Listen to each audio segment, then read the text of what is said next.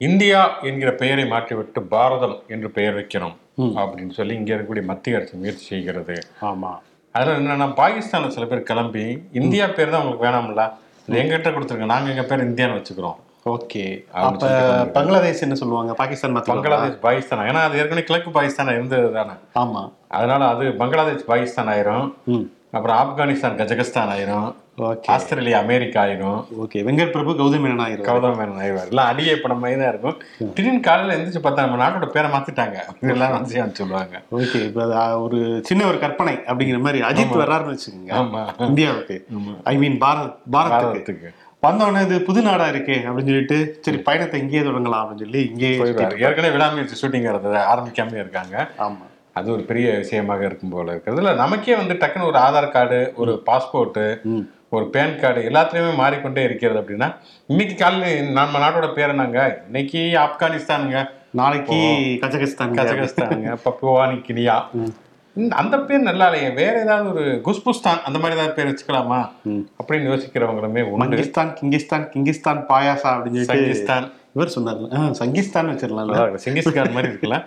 இப்படி ஆளாளுக்கு பேரை மாற்றி விளையாடிக்கிட்டே இருந்தோம்னா இந்த நாடும் இந்த நாட்டு மக்களும் நல்லா இருக்கட்டும், அப்படி நம்ம சொல்லக்கூடாது, நல்லா இருக்கட்டும் அப்படின்னு சொல்லிட்டு அப்படி நம்ம சொல்லிட்டோம். சோக்குல போய் இது சொல்லதை சொல்லிட்டோம். ஒளிப்பதிவாளர் கார்த்தியுடன் நான் சிவகுமார், நான் உங்கள் நண்பன் சரண்.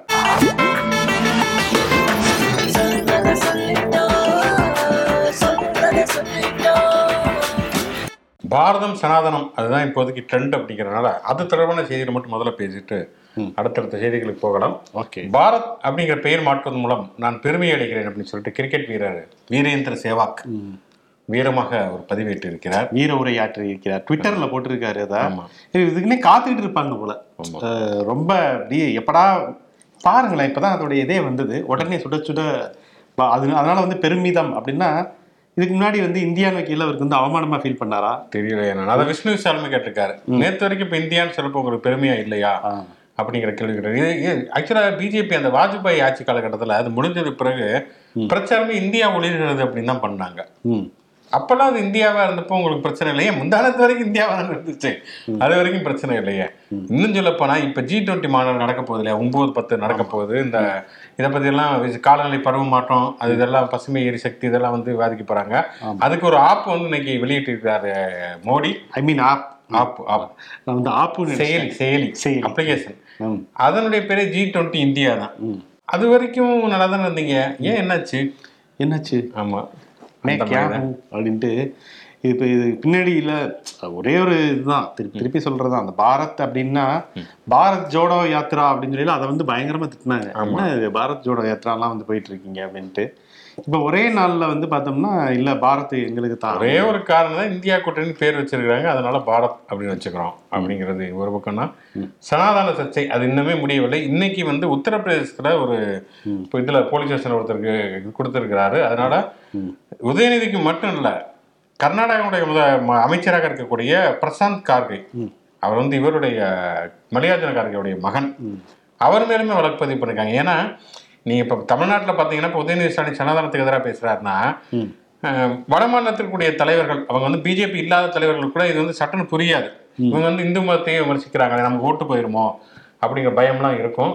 ஆனா பிரசாந்த் கார்கே ரொம்ப தெளிவாகவே சொல்லியிருந்தார். என்னன்னா அந்த சர்ச்சை வந்தப்பயே ஒரு மதம் இன்னொரு மதத்தை, ஒரு மனிதரை இன்னொரு மனிதரை சமமாக நடத்தவில்லை என்றால் அது மதமே கிடையாது அப்படிங்கிற மாதிரி. அப்ப இவங்களா வாண்டடா போய் நீங்க எங்களை தான் சொல்றீங்க அப்படிங்கறதுனால நாங்க தாங்க இந்த சமத்துவம் இல்லாதவங்க அப்படிங்கிற மாதிரியே மண்டையில இருக்கிற கொண்டே மறந்துட்டியே அப்படிங்கிற மாதிரி தான் இருக்கு. அவர் அந்த மாதிரி தொடர்ச்சியா பேசுகிறாரு அப்படிங்கிறனால அவர் மீது வழக்கு பதியணும் அப்படின்னு சொல்லியிருக்கிறாங்க. இங்க வந்து அந்த சாமியார், அந்த அயோத்தி சாமியார், அந்த தலைவெட்டு வேணார் இல்லையா, அவருக்கு வந்து அவர் மேல இங்கே சில பேர் புகார்கள் கொடுத்துருக்காங்க. இப்ப யாரையும் அரெஸ்ட் பண்ண போறதில்லைன்னு வச்சுக்கோங்க, இதெல்லாம் பரஸ்பர புகார்கள் கொடுக்குறாங்க. அதனாலதான் இவரே சொல்லிருக்காரு, சீமானே அவர் 10 கோடி கொடுத்து அவர் தலையை விட்டுவாங்க, நான் 100 கோடி தர்றேன். என்னங்க ஒரு சாமியாரா கசாப்பு கிடக்காரா, நீங்க பாரத்னு வச்சுக்கோங்க சூரத்னு வச்சுக்கோங்க, எங்க நாடு தமிழ்நாடு பண்ணிட்டு இருக்கிற அப்படி சீமான். இப்படி வந்து சனாதனம் குறித்த சர்ச்சைகள் போகும்போது இன்னொரு பக்கம் மோடி வேற தன்னுடைய எம்பிக்களுக்கு இது கண்டிப்பா நீங்க பதில் சொல்லணும் அப்படின்னு சொல்லியிருக்காங்க. 10 மார்க் கொஸ்டின் தான், அதனால வந்து தெளிவா ஏன் நீங்க சொல்லுங்களேன். எனக்கு தெரிஞ்ச நான் எப்ப உங்களை சொல்ல போறேன் அப்படிங்கிற மாதிரி. ஏன்னா ஆர்எஸ் அன்னைக்கு ஒரு சவால் விட்டு இருக்கிறார். என்னன்னா, யார் வேண்டுமானாலும் வரட்டும், பிஜேபி சேர்ந்த அமித்ஷா வந்து யார் வேண்டுமானாலும் வரட்டும், சனாதனம் கொடுத்து டெல்லியிலேயே ஒரு பெரிய திறந்த வெளியிலேயே வந்து ஒரு கூட்டம் வச்சுக்குவோம், நானும் வர்றேன், வாங்க விவாதிப்போம் அப்படின்னு இருக்கிறாங்க. அது தெரிஞ்சாதானே. இப்ப இவருக்கே கவர்னரே சனாதனம் இருக்கு. அப்படி அவர் வேற இந்த கிருஷ்ண ஜெயந்திக்கு இன்னைக்கு வந்து குடும்பம் வந்து பாரதமே குடும்பமா இருப்போம் அப்படின்னு இருக்கிறாங்க. பாருங்களேன், இருக்கிற எல்லா இதை வந்து கிளறி விட்டுட்டு சைலண்டா வந்து எனக்கு இதுக்கு சம்பந்தம் இல்லப்பா அப்படிங்கிற மாதிரி ஒரு மோட்ல இருக்காரு. அவர் சனாதனம் ஊர் முழுக்க பேசிட்டு இருந்தவர். நீங்க சொன்ன மாதிரி இப்ப சனாதன எதிர்ப்பு வரப்ப அதை பத்தி பேசலாம். அப்ப வழக்கறிஞ துரைசாமிங்கிறவர் அவருக்கு வந்து இதே அனுப்பிச்சிருந்தாரு, வந்து சனாதனங்கிறாரு, என்னதான் சனாதனம் சொல்லுங்க அப்படின்னு. இது வரைக்கும் ஒரு வாரத்தை கூட அவர் சொல்லலாம், சாய்ஸ்ல விட்டு இருப்பாரு. அப்படி இருக்கிறப்ப விவாதிக்க வாங்கன்னா அவங்க என்னன்னு விவாதிப்பாங்க. அவர் விவாதத்துக்கு அப்புறம் வந்து கிட்னி ஒரு மாதிரி நினைச்சிட்டு ஓடி இருப்பாங்க. சரி, ஓகே. அப்படியே இருந்தாலும் சனாதனத்தை பத்தி எத்தனை பேருக்கு இங்க தெரியும் அப்படிங்கிறதே தெரியல. உண்மையிலேயே ஆர்.என். ரவி மட்டும்தான் எனக்கு மட்டும்தான் கொஸ்டின் அவுட் ஆயிருக்கு, நான் தானே அந்த கொஸ்டினையே ரெடி பண்ணேன் அப்படிங்கிற மாதிரி உட்கார்ந்துருப்பாரு. நாடாளுமன்ற கூட்டத்தொடர் திடீர் இன்ஸ்டன்ட் நூடுல்ஸ் மாதிரி 18-22 5 நாள் ஆமா கூட்டுறாங்க. பொதுவாக வந்து ஒரு நாடாளுமன்ற கூட்டத்தொடர் அல்லது சட்டமன்ற கூட்டத்தொடர் நடக்கிறதுனா கூட அதோட நிகழ்ச்சி என்னென்ன விஷயங்கள்லாம் நம்ம விவாதிக்க போகிறோம் அப்படிங்கிற மாதிரி ஒரு லிஸ்ட் எப்பயுமே தருவாங்க. ஏன்னா வந்து அப்பதான் அவங்க விவாதிப்பதற்கு சரியாக இருக்கும். இப்போ ஒரு எதிர்கட்சியை போய் கேள்வி கேட்க போதுன்னா டக்குன்னு எந்திரிச்சு வந்து நீங்க வந்து எதை பத்தி என்ன சொல்றீங்க அப்படின்னு கேட்க மாட்டாங்க. முன்னாடியே சொன்னதான் அந்த துறை சார்ந்த அமைச்சர் அது தொடர்பான டீட்டெயில் வந்து இப்ப மதுரவாயில் பறக்கும் சாலை என்னங்க ஆச்சு அப்படின்னு கேட்டா அப்பதான் அமைச்சர் வந்து அதெல்லாம் எடுத்துட்டு வந்து டேட்டா சொல்லுவாங்க. திடீர்னு கேட்டா அவருக்கு ஒண்ணுமே தெரியாது. இவர் ரமணா விஜயகாந்தா எப்ப பார்த்தாலும் இருப்பதற்கு. அதனால வந்து இது வந்து முன்னாடியே வந்து கொடுப்பது அப்படிங்கிறது ஒரு வழக்கம். எதிர்கட்சிகளுக்கும் கொடுக்கணும் நிகழ்ச்சினால எதிர்கட்சிகள் கேள்வி வைக்க போறாங்க, எந்த துறை சார்பா என்ன கேள்வி வைக்க போறாங்கன்னு கொடுத்தாதான் அமைச்சர்களை வந்து இது பண்ணுவாங்க. ஆனா இது வரைக்கும் வந்து இந்த 18 to 22 என்ன பேச போறோம்னு ஷெட்யூல் கொடுக்கலையா பாருங்க. எல்லாத்தையுமே விதிகளை மீறி மரபுகளை உடை அப்படிங்கிற மோட்ல தான் பாஜக இருக்காங்க. ஆமா, ஜனாதிபதியவே வச்சு ஒரு குழு ஒரு இது ஆரம்பிக்கிறவங்களுக்கு ஜனாதிபதி பார்லிமெண்ட் பில்டிங் கூப்பிட மாட்டேங்கிறாங்க. எல்லாமே அவங்க டிஃப்ரெண்டாவே பண்றாங்க. ஸோ இதுவுமே வந்து நிகழ்ச்சி நிரல் கொடுத்தாதான் நீங்க தான் பிரச்சனை பண்ணுவீங்களே. மணிப்பூர்ல ஆரம்பிச்சு வேலை வாய்ப்பின்மை அந்த பிரச்சனை எந்த பிரச்சனைன்னு சொல்லி எல்லாத்தையுமே கொஸ்டின் கேட்டீங்கன்னா எங்களுக்கு பதில் இருக்காதே அப்படின்னு சொல்லிட்டு தான் அவங்க எதுவுமே கொடுக்கல. அதனாலதான் சோனியா காந்தி இன்றைக்கு வந்து இதுக்கு பிரதமர் அலுவலகத்துக்கு ஒரு கடிதம் எழுதியிருக்கிறார். எங்களுக்கு வந்து முதல் நிகழ்ச்சி நிரல் சொல்லுங்க, என்ன நாங்க பேசணுங்கிறது. அதை தாண்டி எதிர்கட்சிகள் முன்வைக்கக்கூடிய பிரச்சனைகளுக்கும் வந்து வேலை வாய்ப்பின்மை, விலைவாசி உயர்வு, குறிப்பா மணிப்பூர் பிரச்சனை பற்றியும் பேச வேண்டும். அப்பெல்லாம் அதை நாங்க பேசணுமே, நீங்களாம் எந்திரிச்சு போனப்ப தானே பேசுறேன். வெறுப்பேத்துற மாதிரி பேசினா யாரா இருந்தாலும் எந்திரிச்சு ஓடுவாங்க அப்படின்னு சொல்லி இருக்கிறாங்க. ஒரு நாடாளுமன்றம் என்பது அது ஒரு ஜனநாயக ரீதியாக செயல்பட வேண்டிய ஒரு அமைப்பு. அது வந்து முறைப்படி நடக்கணும். இனிமேலாவது அதுல என்ன பேச போறாங்கிற நிகழ்ச்சியை வெளியிடுவாங்கன்னு எதிர்பார்ப்போம். ஆமா, நாடாளுமன்ற கூட்டத்தொடர் 18 to 22 நடக்கிறது அப்படிங்கிறதுனால 13ஆம் தேதி இந்தியா கூட்டணிக்கு ஒரு 13 ஒருங்கிணைப்பாளர்கள் போட்டிருந்தாங்க இல்லையா? ஆமா, ஸ்டாலின் உட்பட ஸ்டாலின், சரத்பவார் நிறைய பேர் இருக்காங்க. அதுல வந்து அவங்களுடைய கூட்டம் 13ஆம் தேதி டெல்லியிலே சரத்பவாருடைய வீட்டுல நடக்கிறது. 13 பேர் 13ஆம் தேதி மார்க் வந்து முதல் சந்து மாதிரி 13 வந்து ஒரு ராட்சியலானு சொல்லுவாங்கல்ல, பேய் பங்களான்லாம் வந்து ஃபாரின்ல சொல்லுவாங்க. அதை வந்து உடைக்கணும், சனாதனத்தை ஒழிக்கணும் அப்படின்னு சொல்லிட்டு 13ஆம் தேதி நடத்துறாங்க போல இருக்குது. அதனால வந்து பல விஷயங்கள் என்னன்னா வந்து நமக்கு தெரிஞ்சு வந்து பார்லிமெண்ட்ல வந்து இவங்க என்ன பண்ண போறாங்க, 2 விஷயம் வந்து இதாகிறது. ஒரே நாடு ஒரே தேர்தல், அதே மாதிரி பாரதம் அப்படிங்கிற பேர். அப்படின்னா அதை எப்படி எதிர்கொள்வது அப்படிங்கிற டிஸ்கஷன் ஒரு மிக முக்கியமான ஒரு டிஸ்கஷனாக இருக்கும். குறிப்பா பார்லிமெண்ட் எப்படி எதிர்கொள்வதுன்னு. இன்னொரு விஷயம் இருக்குமோ அப்படின்னு தோணுது. ஏன்னா இந்த உதயநிதி ஸ்டாலின் பேசியது அப்படிங்கிறது அது ஒரு பக்கம் தமிழ்நாட்டில் திமுகவுக்கு ஒரு மைலேஜாக இருந்தாலுமே கூட நார்த் இந்தியாவில் அது பாதிக்குமா அப்படிங்கிற கேள்வி. ஆமா, கூட்டணிக்குள்ள இப்ப இவங்கள ஆரம்பிச்சு திரிணாமுல் காங்கிரஸ் மம்தால ஆரம்பிச்சு அங்கே சலசலப்புகள் கேட்குது. ஏன் இதை வச்சுதான் நாங்க வடக்க வந்து பாலிடிக்ஸ் பண்ணிட்டு இருக்கோம், அதுல கள்ள தூக்கி போட்டீங்கன்னா அவ்வளவுதான் அப்படிங்கிற மாதிரி கூட்டணிக்குள்ளேயே ஒரு சின்ன இது இருக்கு. ஆமா, காங்கிரஸ் ஒன்றும் சொல்லல. கேசி வேணுகோபால் என்ன சொன்னா அது அவங்களுடைய கருத்து. நாங்க சொல்றாரு அவரு இப்போ மல்லிகார்ஜுன கார்கேயுடைய மகன் அவர் நேரடியாகவே ஆதரித்தார் அப்படிங்கிற விஷயத்தெல்லாம் பார்க்கணும். பிரியங்க் கார்கே நேரடியாகவே ஆதரித்தார். ஆனா காங்கிரஸ் நேரடியாக அதை சொல்லவில்லை என்றாலும் குறைந்தபட்சம் அதை பத்தி பேசுவாங்களோ அப்படின்னு தோணுது. நம்ம வந்து தேர்தல் வரைக்கும் ரொம்ப சர்ச்சையை கிளப்பக்கூடிய பேச்சுகளை நம்ம தவிர்க்கலாம். மக்களுடைய அந்த விலைவாசி மாதிரியான பிரச்சனைகள், இந்த இப்ப வந்திருக்கக்கூடிய அந்த சிஏஜி அறிக்கை ஊழல், அதை பத்தி பேசுவோம் அப்படின்னு பேசுவாங்களா? உதயநிதிக்கு ஒரு செக் கொடுப்பாங்களா? இது பண்ணுவாங்களா? அவர் தடை போடுவாங்களா? அப்படிங்கிற கேள்வியுமே இருக்கிறது. இவர் வந்து சொல்வார், உதயநிதி பிளாங்க் செக்கா கொடுங்க, நான் ஃபில் பண்ணிக்கிறேன். ஓகே, என்ன நடக்குதுன்னு பார்ப்போம். காவிரி பிரச்சனை அது தொடர்பாக தமிழ்நாடு அரசு தொடுத்த வழக்கு அப்படிங்கிறது நேற்றைய விசாரணைக்கு வர வேண்டியது நடக்கலை. இன்னைக்குமே வந்து விசாரணைக்கு வரும்னு பார்த்தா 21ஆம் தேதி தள்ளி வைத்திருக்கிறார்கள். ஆமாங்க, இந்த நரசிம்மா கவாய் அப்படிங்கிற 2 நீதிபதிகள் அடுத்தடுத்து வெவ்வேறு தினங்களில் வந்து அவங்க விடுப்பு போகிறாங்க. அதனால வந்து 3 நீதிபதிகள் அமர்வு அது. கவாய் அப்புறம் மிஸ்ரா அப்படின்னு சொல்லிட்டு இந்த நரசிம்மா இவங்க 3 பேரும் சேர்ந்து தான் அதுக்கு தீர்ப்பு சொல்லணும். 3 அமர்வு அப்படிங்கிறதுனால. ஸோ அவங்க கர்நாடகாவுடைய நிலைப்பாடு என்னன்னா, எங்களுடைய நீர்பிடிப்பு பகுதிகளில் பற்றாக்குறை இருக்கு, அதை மட்டுமே நீங்க வந்து பார்த்துட்டு ஒரு முடிவு வந்து, அதாவது டேமை மட்டுமே பார்த்துட்டு நீங்க ஒரு முடிவு எடுக்கிறீங்க. 4 அணை இருக்கு, 4 அணையில வந்து எப்பவுமே வந்து டேம்ல வந்து தண்ணி நிரம்பி தான் இருக்கும். அப்படிங்கிறதுனால அதை மட்டுமே பார்த்துட்டு நாங்கள் ஏதோ செல்வ செழிப்பா இருக்கிற மாதிரி நீர் வளத்தோடு இருக்கிற மாதிரி நீங்க நினைக்க கூடாது.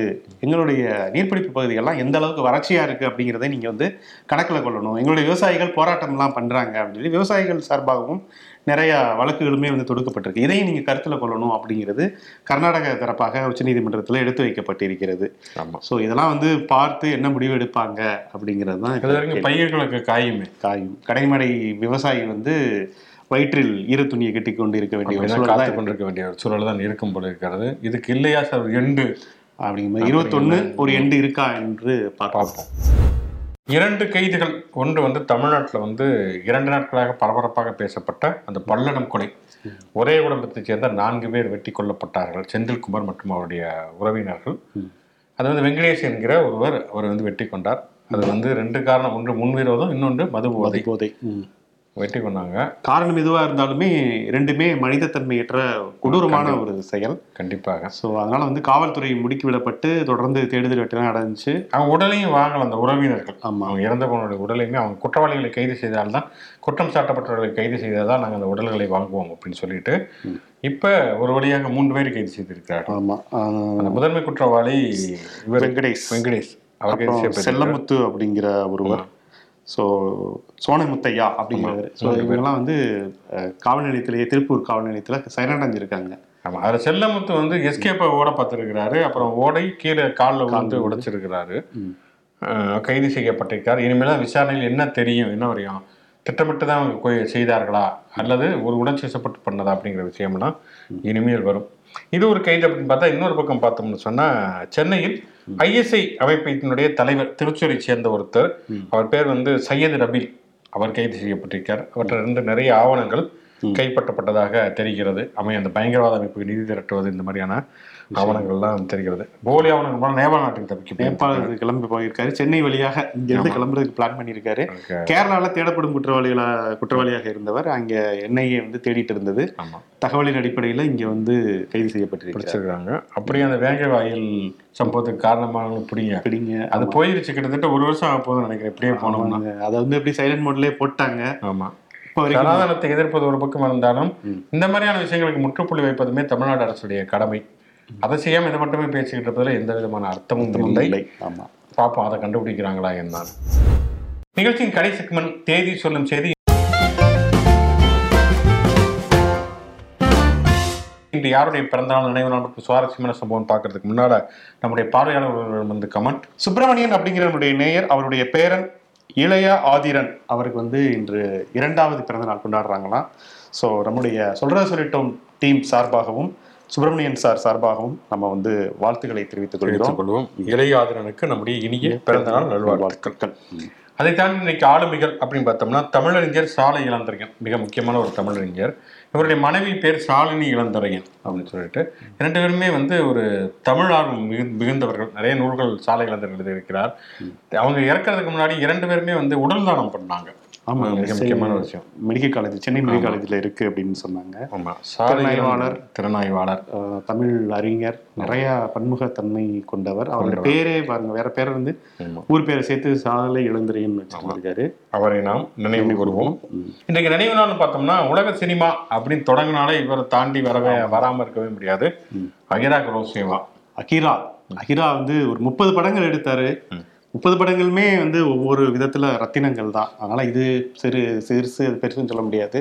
எல்லாருக்கும் தெரிந்த இகிரு, யோஜிம்போ, ரான், அதே போல 7 சாமுராய் தான் அதிகம் பேர் பார்த்துருப்பாங்க.